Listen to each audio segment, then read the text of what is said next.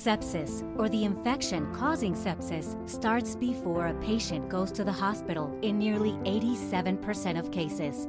Sepsis is a medical emergency. If you or your loved one has an infection that's not getting better or is getting worse, act fast. Get medical care immediately. Ask your healthcare professional, could this infection be leading to sepsis? And if you should go to the emergency room. Learn more at cdc.gov/sepsis.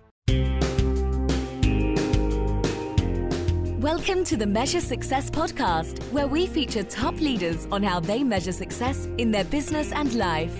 Now, let's learn from their experiences.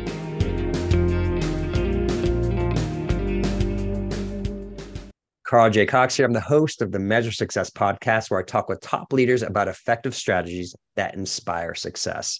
This episode is brought to you by 40 Strategy. 40 Strategy inspires leaders to grow their companies from startup to 40 million and beyond by designing world-class strategic plans, but more importantly, keeping them accountable to actually get it done. Go to 40strategy.com to learn more. We are really excited. We've recently launched our book, Lost at CEO. It is available on Amazon.com, BarnesandNoble.com, and Audible as well. We encourage you to go out. It has been rated a #1 Amazon bestseller in 12 different categories. So please go out and take a look. Very excited for our first three-time guest on the Measure Success podcast. And this is after 150 episodes. So this is of recordings, that is, I should say properly. So Dr. Bill Conerly is a senior contributor to Forbes, a Duke University PhD, and a consultant who connects the dots between economy and business. He's worked in economics and corporate planning at 2 Fortune 500 companies, and as well as a major bank. His expertise is helping with decisions regarding capital expenditures, inventory levels, expansion to new markets, pricing, business models, and financial structure. He has spoken to over 1,300 audiences in 5 countries and counting. In 5 countries in 31 states. He also is commonly, you'll see him on Forbes.com. And I appreciate you actually did an article on which mentioned us, which I really appreciated, Bill. And he's also the author of The Flexible Stance, Thriving in a Boom and Bust Economy, as well as Biznomics.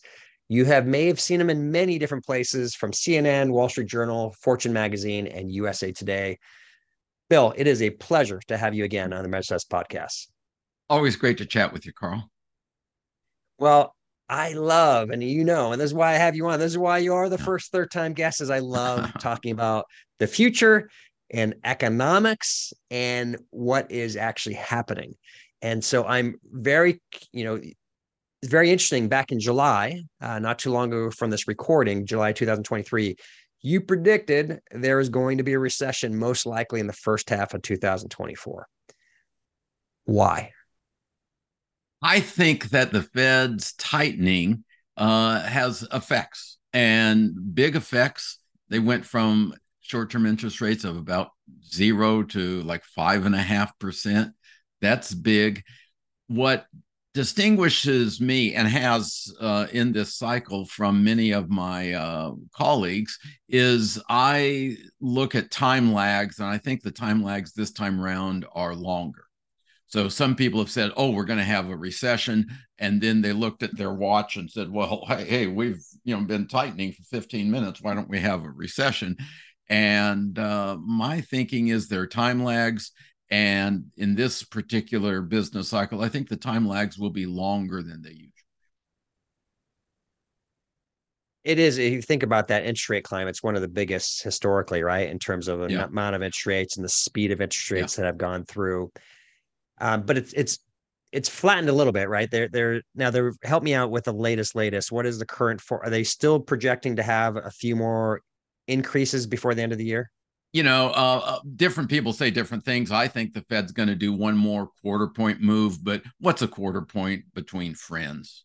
Maybe it's 0, maybe it's 2 quarter point moves. It's in that ballpark somewhere.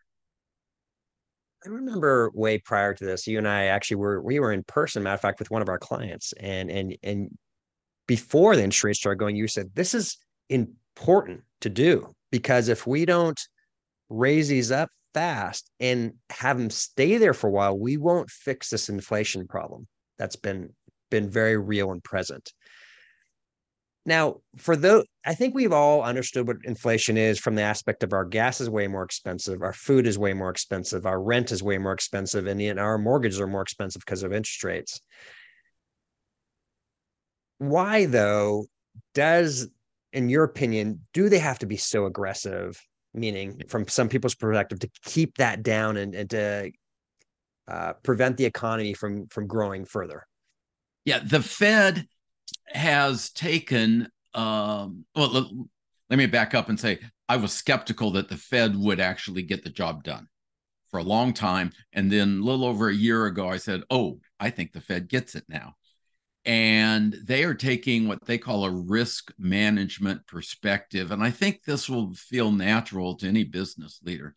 The Fed would like to have perfect decisions, but they recognize, they may get it wrong. They may be too tight. They may be too loose. And they did an analysis. What is the pain from being too tight, too long? And what is the pain from being too loose, too long? And they said, if they're too tight, well, maybe we get a recession that was unnecessary, or maybe it's a longer recession than was necessary. But if they are too loose, the pain is inflation becomes embedded in people's expectations, people as consumers, employees, and business leaders. And if inflation becomes embedded in expectations, it will take a very, very harsh recession to ever get rid of it. And that's what we went through in the early 1980s.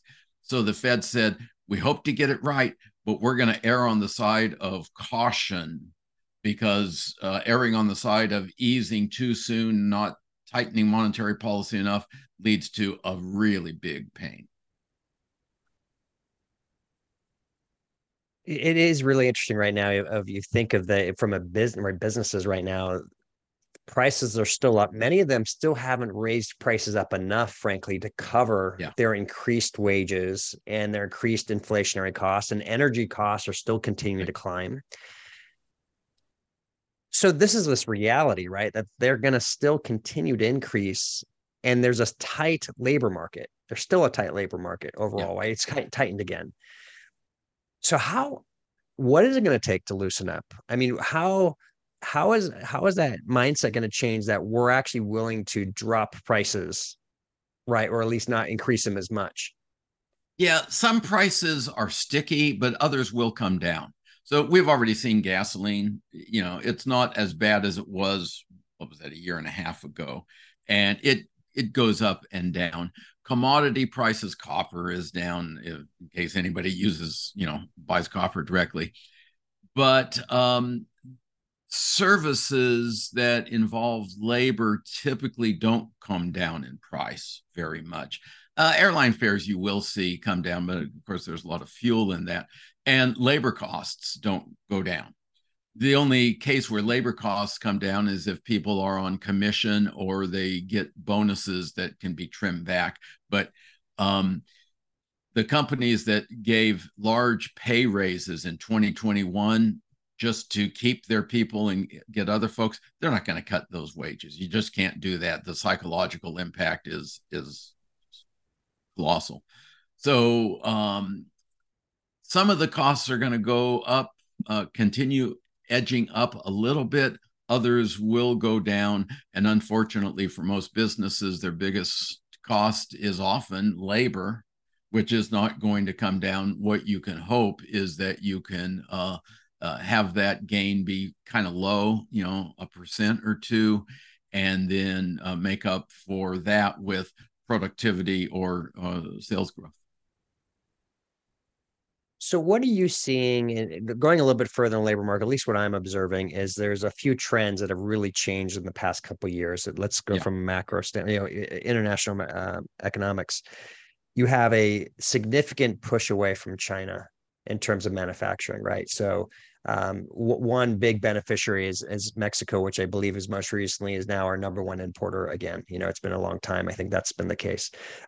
2, you have India growing substantially, right? A lot of concerns, that is, they're over Chinese manufacturing and tariffs and things of that nature moving over there. And then you have also to India and the Philippines, you have a movement of, if you may, white collar jobs, right, that are moving over to there as well. So in a weird way, it seems like whenever there's a little bit of labor flexibility, it goes somewhere or it gets automated, right? Yeah. So one of the key areas where people presume there's a recession or not is by high unemployment. So when you're forecasting this, usually GDP 2 consecutive quarters, right, of a decline, are you forecasting a significant change in unemployment during that period of time? I think that unemployment will go up. And the tight labor market is one of like 5 reasons why I have the time lags as long between Fed tightening and recession. People have been laid off, and there have been people who drive to work every day, passing business after business with help wanted signs in the window, and then the person gets laid off. So what does he or she do? Reverses course, heads home, and says, "Oh, I'll drop off an application here. I'll apply there." And as a result, despite the layoffs, we have increased total employment in the U.S. economy every month, for the last couple of years. Now, that won't last forever, but it's happening right now. Okay, a so recession, and let me add, if we get the recession that I'm predicting, then hiring becomes a little bit easier. Labor retention becomes easier, but it'll be a temporary respite. And the demographics just say this whole decade is going to be pretty tough for people trying to hire. Okay. So that hiring process will still be a challenge in probably specific areas, right? Yeah. Are we seeing that in all sides of the market, or are there certain areas where there's Well, there are always abundance some and others not? there are always some areas that are tighter and some areas are looser. But if you look at census to census, and I've tracked this data since 1850, on the working age population, I looked at the growth of the working age population decade after decade.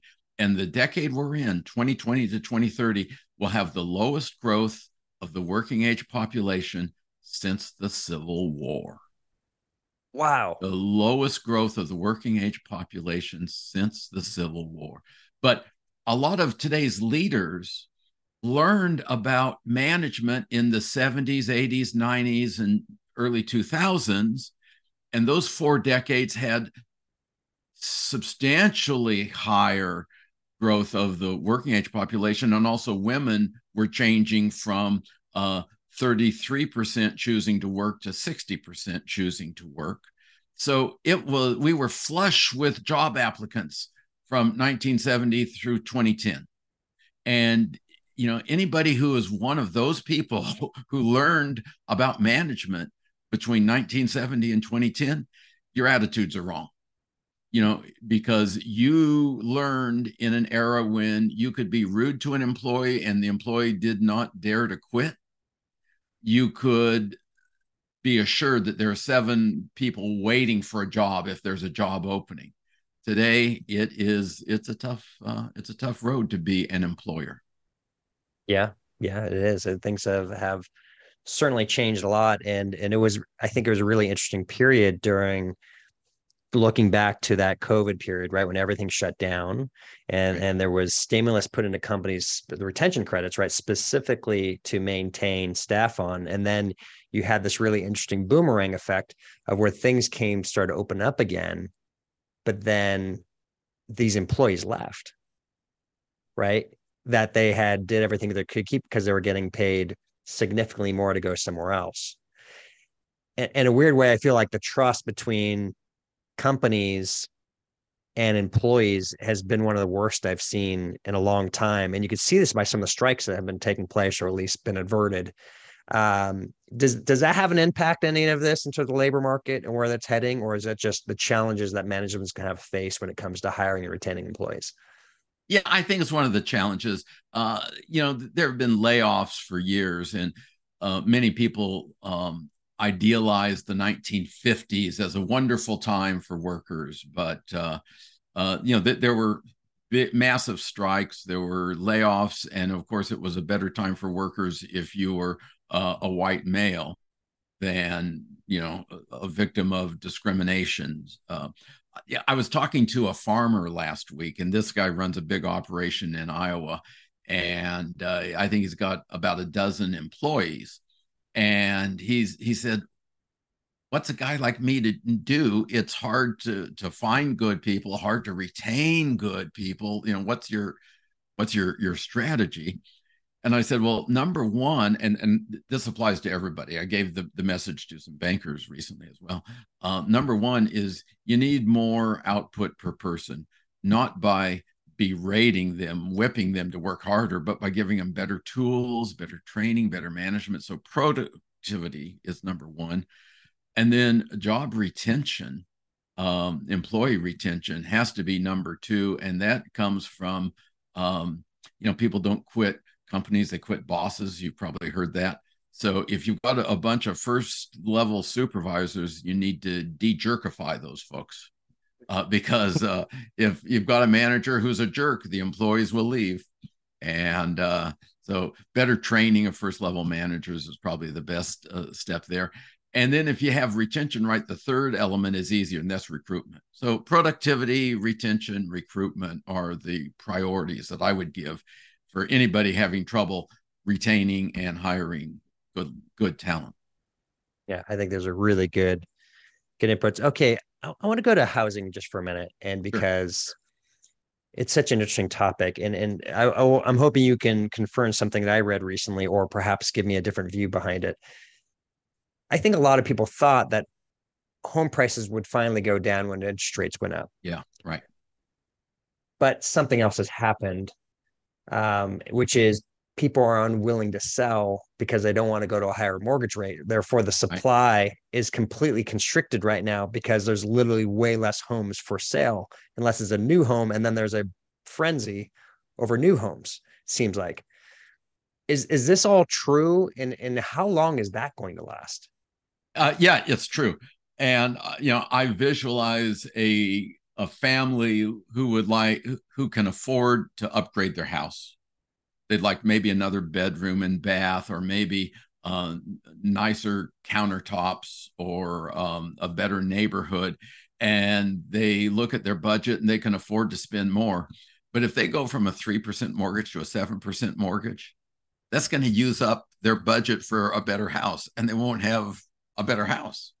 So I think that home remodeling is big, as well as things like, hey, let's put new blinds in, let's freshen it up.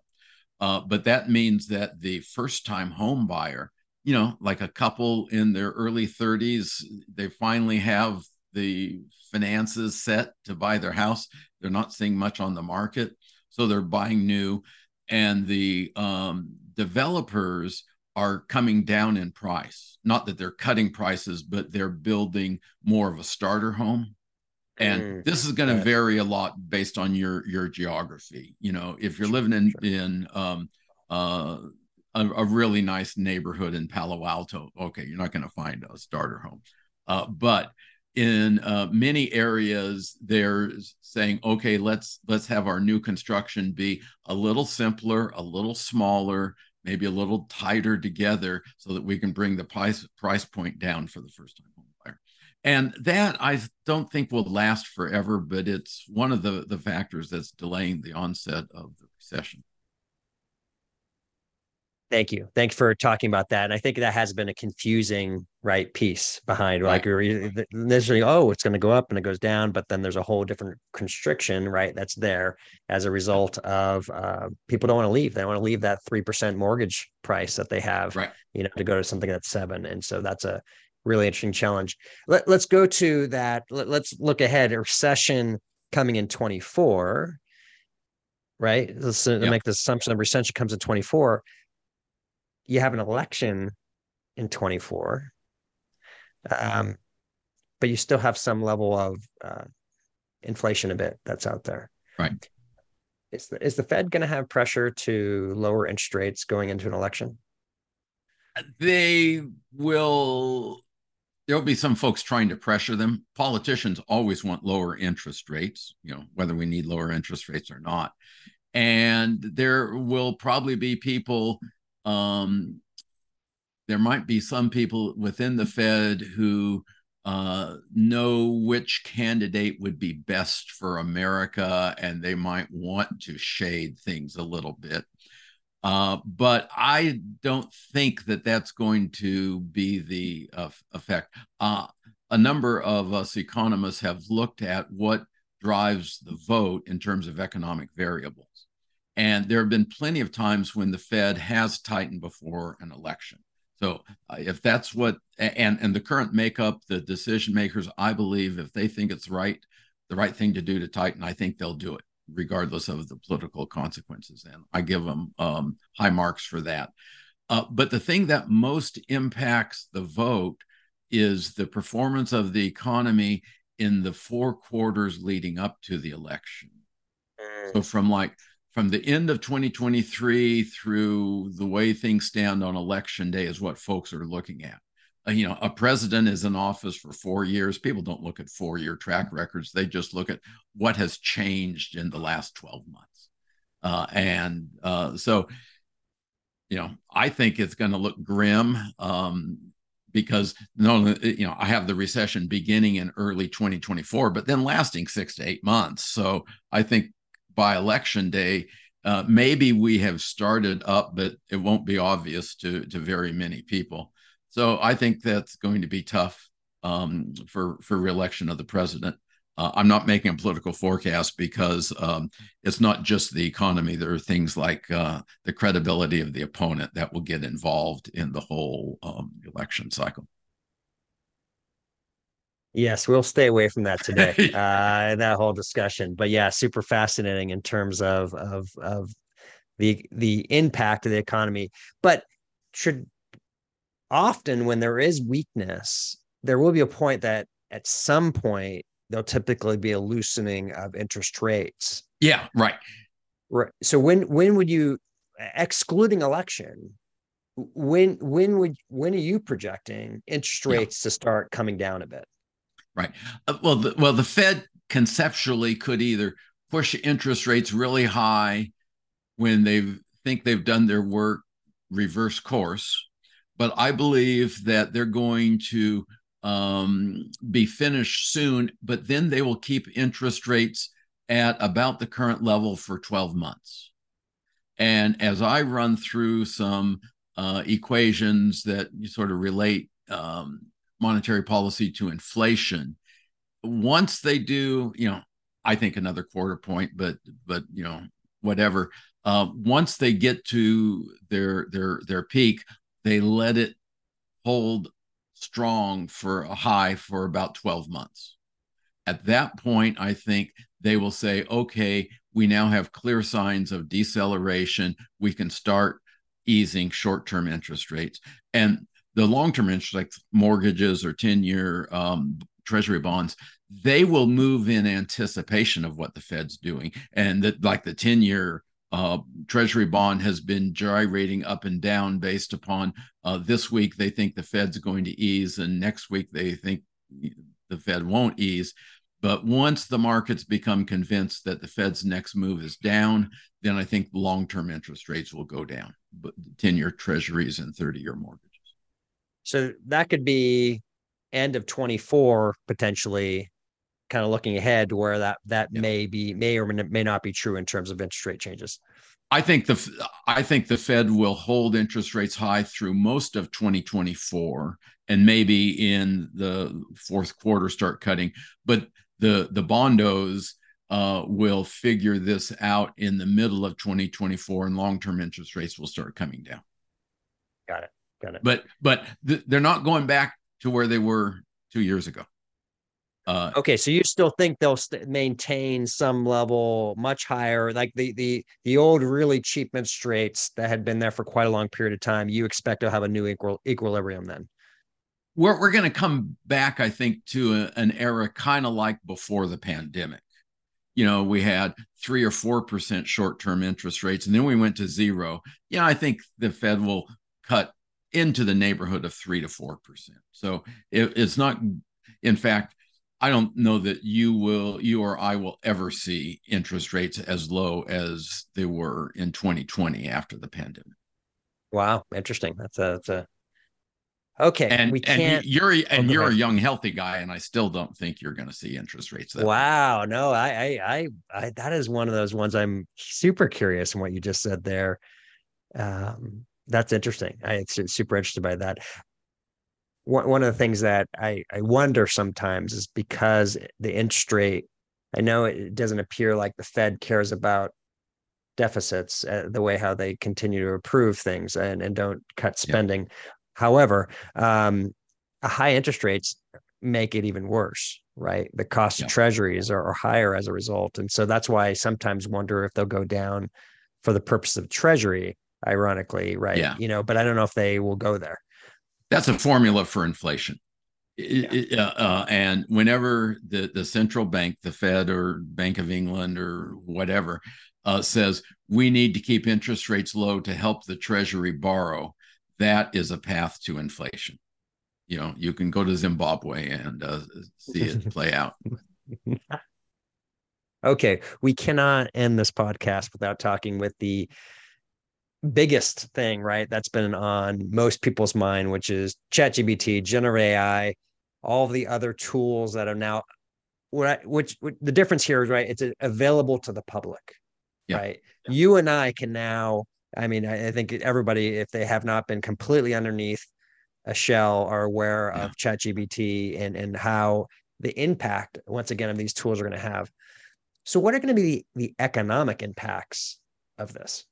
Yeah, and I have a series of articles on that's still in process, but I've written 4 already. And if you just Google my name and Conerly and AI and Forbes, you'll find them. I think that in terms of the economic impacts, it's going to be positive for the economy as a whole. 200 years ago, about 80% of the working people in America worked on farms. And that is below 2% now. Wow. And you double check my arithmetic, 80% minus 2% is 78%, plus or minus a little bit. We do not have 78% unemployment, even though 78% of the population moved off.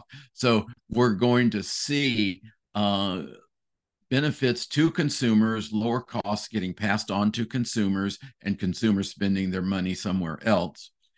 There will be job losses in most cases. Every now and then, productivity improvement increases employment. And Henry Ford in the auto industry is a good example. Henry Ford was able to cut the price of his Model T significantly. Competitors did the same thing, and employment in that industry blossomed. So there'll be a couple of niches that really benefit from AI in productivity, and they will hire more people just because so many folks are going to buy their products. But in most of the cases, we won't need as many people. What we will do is we'll start spending our savings in the sectors that have very little AI improvement in productivity. So we're going to, go to a job site and look at a carpenter, look at a plumber, look at an electrician. Look at somebody doing logging or manufacturing. Those are the sectors that are going to be least affected. Also, bars and restaurants, least affected, which leads you to think, maybe what I ought to tell my kids to do is go into carpentry. And we in America have been telling kids to go to college and don't go into the trades, don't go into manufacturing, stupid advice, but it's going to be particularly stupid if people follow it. The areas with the biggest job losses will be things like finance, insurance, and real estate, which is a lot about pushing numbers around, and marketing and sales also will cut back because that's pushing words around. And AI is really good with numbers, words, and images, but it's not so good if you want to remodel the bathroom on an old house, and the contractor says, well, I don't know what I'll find out when I pull that wall out. I can't give you a firm number. And the AI doesn't know either. So, overall, we're going to be fine. But there's certainly going to be some individuals who have trouble making the transition. For sure. Yeah, I think it's going to be super interesting, the transition. It's interesting you talk about the trades. I used to travel to Australia a fair amount, and I was told that, and once again, please this through, I didn't fact check this data, but it's plumbers there are making $150,000 to $300,000 there, Yeah. because it's such scarcity. And here are these trades that have been perhaps not haven't been gravitated towards, right, by younger people these days. Yeah. This is perhaps one of your best places to go to over the next 20 years is the trades, right? And having these skills, right? That there's fewer and fewer people going into it, and there's such scarcity. There's always going to be a need to build, design things, make things, fix things. And so I think, and AI right now isn't going to solve that. You still got to turn a wrench, right? To be open or closed. Yeah. And what I recommend to people going into the trades is eventually you want to be the guy with the clipboard. Yes, because you don't want to be 50 years old and have to schlep a bunch of pipe or cable around. But let me say another word about AI in business. A survey was done that I quoted in one of my articles that something like 80% of the companies were working on or had an AI policy for the company. And I asked the guy about it, and he says, yeah, well, most of the policies do not use. But they're starting to figure out that companies need to experiment. And I shouldn't even say a company, people need to experiment. Anybody doing a job needs to try it, but with two provisos. Number one, it makes stuff up. The AI makes up some stuff. They call it hallucinations, but just assert that facts that are not true. And then if you just go into one of the AIs like ChatGPT and dump a bunch of data into it to ask a question, then the AI company owns the data. And so you have to be cautious with proprietary data, sensitive data. But with those caveats, I think people need to be experimenting and just figuring out where can this help us.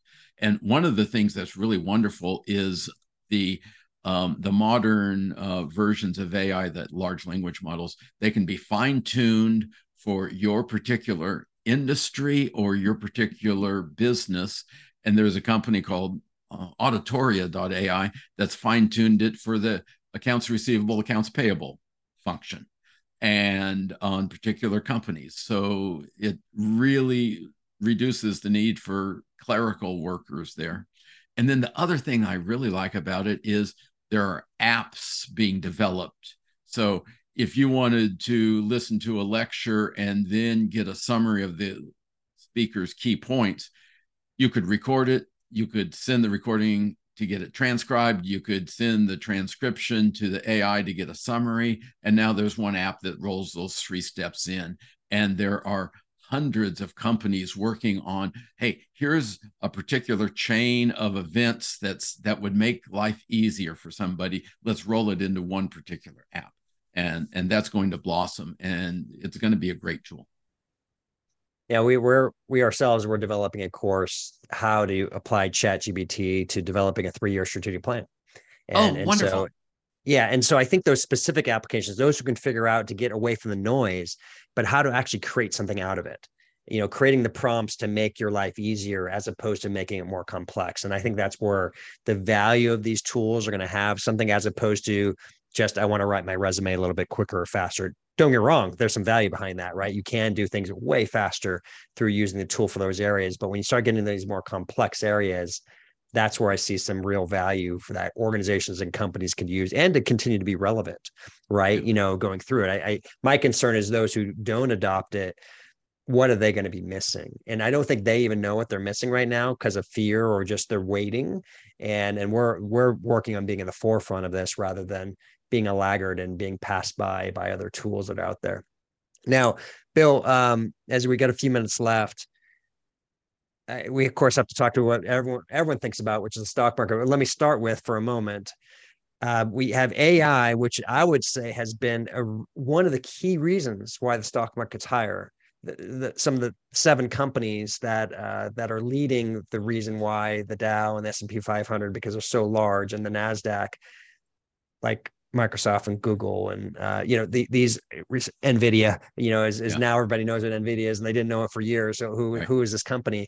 They're driving. They have been driving the stock market for the past 6 months in terms of gain. Yeah.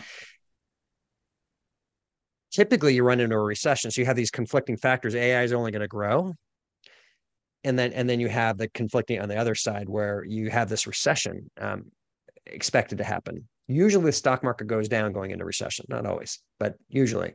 What do you foresee happening as a result of an actual real recession taking place? Yeah, the stock market typically is a leading indicator. It goes down in anticipation of the recession.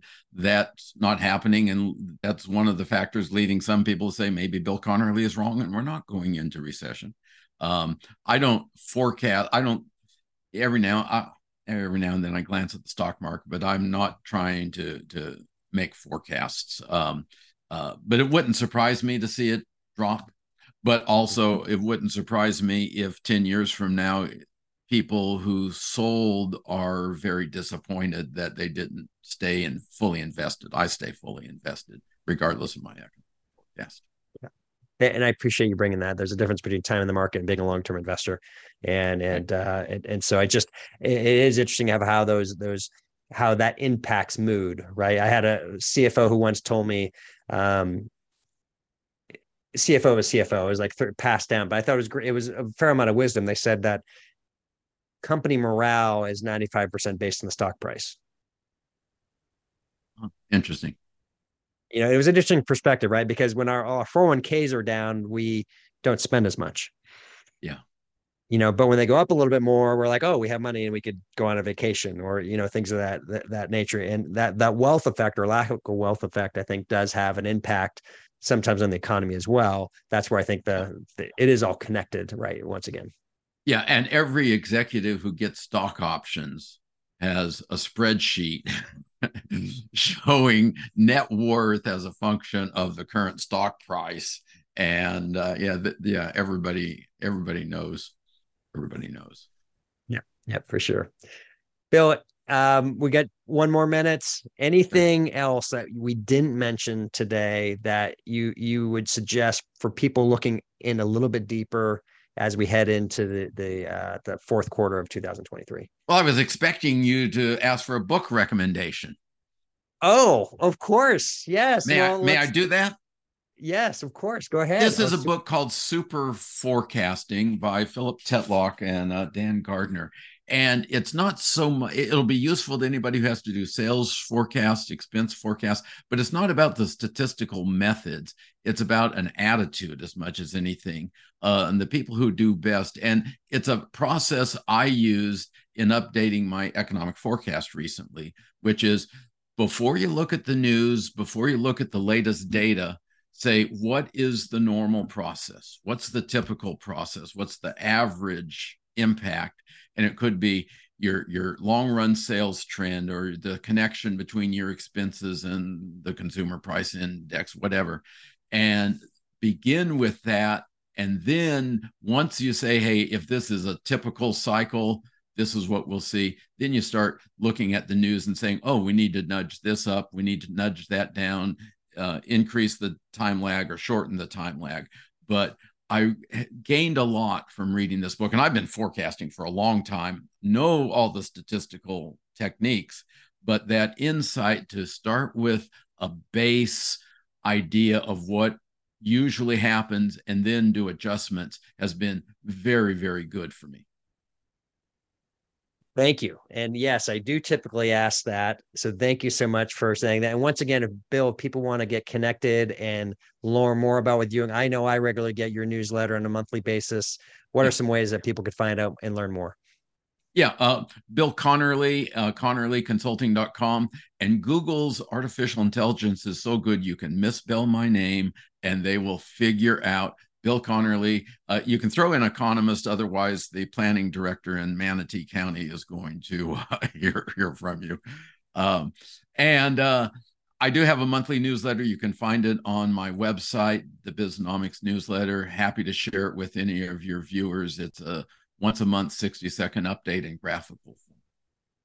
Yeah, it's actually one of the ones I consistently read, and I love going through it, seeing the trends and the data and your commentary on it. I think you do a wonderful job on that. Bill, thank you so much for being on the Measure Success podcast for the third time. Thanks a lot, Carl. I'm hoping once again we get you in again. And I'm going to do a shout out, which I meant to do earlier, and perhaps I'm going to do another good from there. This is talking about business. One of my sister-in-law, Angie Coffin Heine, who has a business called Frock in Portland. They had their 20th year celebration, having a record year. They're crushing it. I just want to tell you, Angie, we're so proud of you and great job. We always like to celebrate businesses that are getting it done, and also an accomplishment for being 20 years in. That is no small accomplishment. Once again, we're just, as we always like to say to all of our guests, and we hope you appreciate Bill. Please go out and continue to give us ratings. That's how we continue to grow, as we're on our track to try and become one of the top 100 business podcasts in the U.S. We're heading in that direction. And finally, we like to say, wishing you the very best and measuring your success. Have a great day. Thanks for listening to the Measure Success podcast. We'll see you again next time to learn from the best. Remember to subscribe now to get future episodes.